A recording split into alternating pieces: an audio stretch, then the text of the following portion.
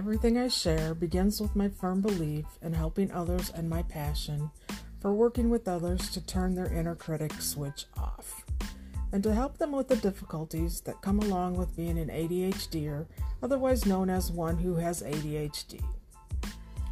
Welcome to Operation Playground. I am your host, Dawn Sebesky. I am excited to take you on a roller coaster ride about not only ADHD, but also depression and anxiety that goes hand in hand with ADHD. I will show you ways, tips, and laughter to help you level this coaster out for a smooth ride. Are you ready to start at the top? Let's get going. You are listening to episode 12. Have you ever took what is said, text, or snail mail to you in a negative way when actually it wasn't negative at all? Have you ever become frustrated over a project you were working on because you felt it wasn't good enough? I feel your pain over and over again. Anxiety gets in my way and bam! Yepers, anxiety gets in my way once again. She just keeps butting into my activities. That feeling of my skin crawling, face getting warm, pressure feeling in my head, ready to take all my anxiety out on the next person that speaks to me, and on and on. And believe me, I had blown up once or twice or thrice, and boy, oh boy, do I feel bad after I snip at the first person who says something to me, especially since it wasn't their fault to begin with, but they were the first person around for me to go off on. And it was just me having an anxiety attack about something that happened recently in the past. And it felt like, or it feels like, my brain is literally attacking my whole body. The bad part about anxiety attacking you is you never know when anxiety is going to creep up until the black wall goes up and it hits you like a Mack truck.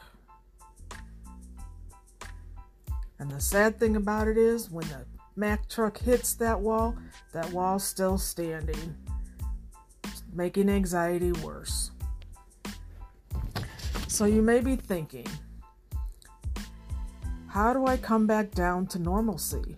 Well, it's not easy at all.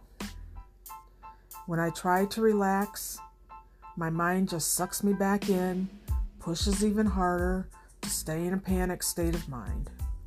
This time, it was difficult. My mind and body were in tune when the panic attack came on. I actually realized how my body was dealing with the stressful moment I was having at the time, which, yes, was the cause of good old anxiety knocking at my brain saying, I'm coming to get you, ha ha, ha ha. And anxiety wasn't joking around. She surely hit me like that Mack truck. It was a very tense and scary moment. How did I revive myself, you might ask? Well, I pulled myself from what I was working on, sat down to get my mind and body in a more relaxed state of mind. How long did it take?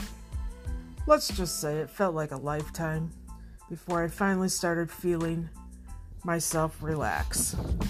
But all kidding aside, in reality, it took my mind and body about 4 hours to start to chill out and to get to feeling more in control within myself. A lot of positive self-talk and thought, talking to others about how you're feeling while anxiety is invading your privacy.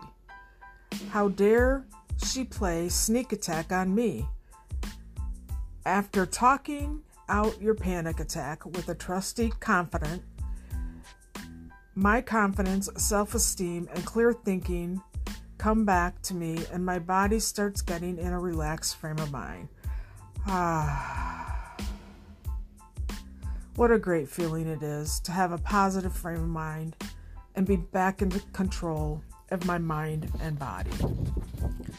My words of wisdom to you is breathe, relax, count to 1 from 100. Yes, count backwards, and you will feel yourself coming down from what feels like a nightmare.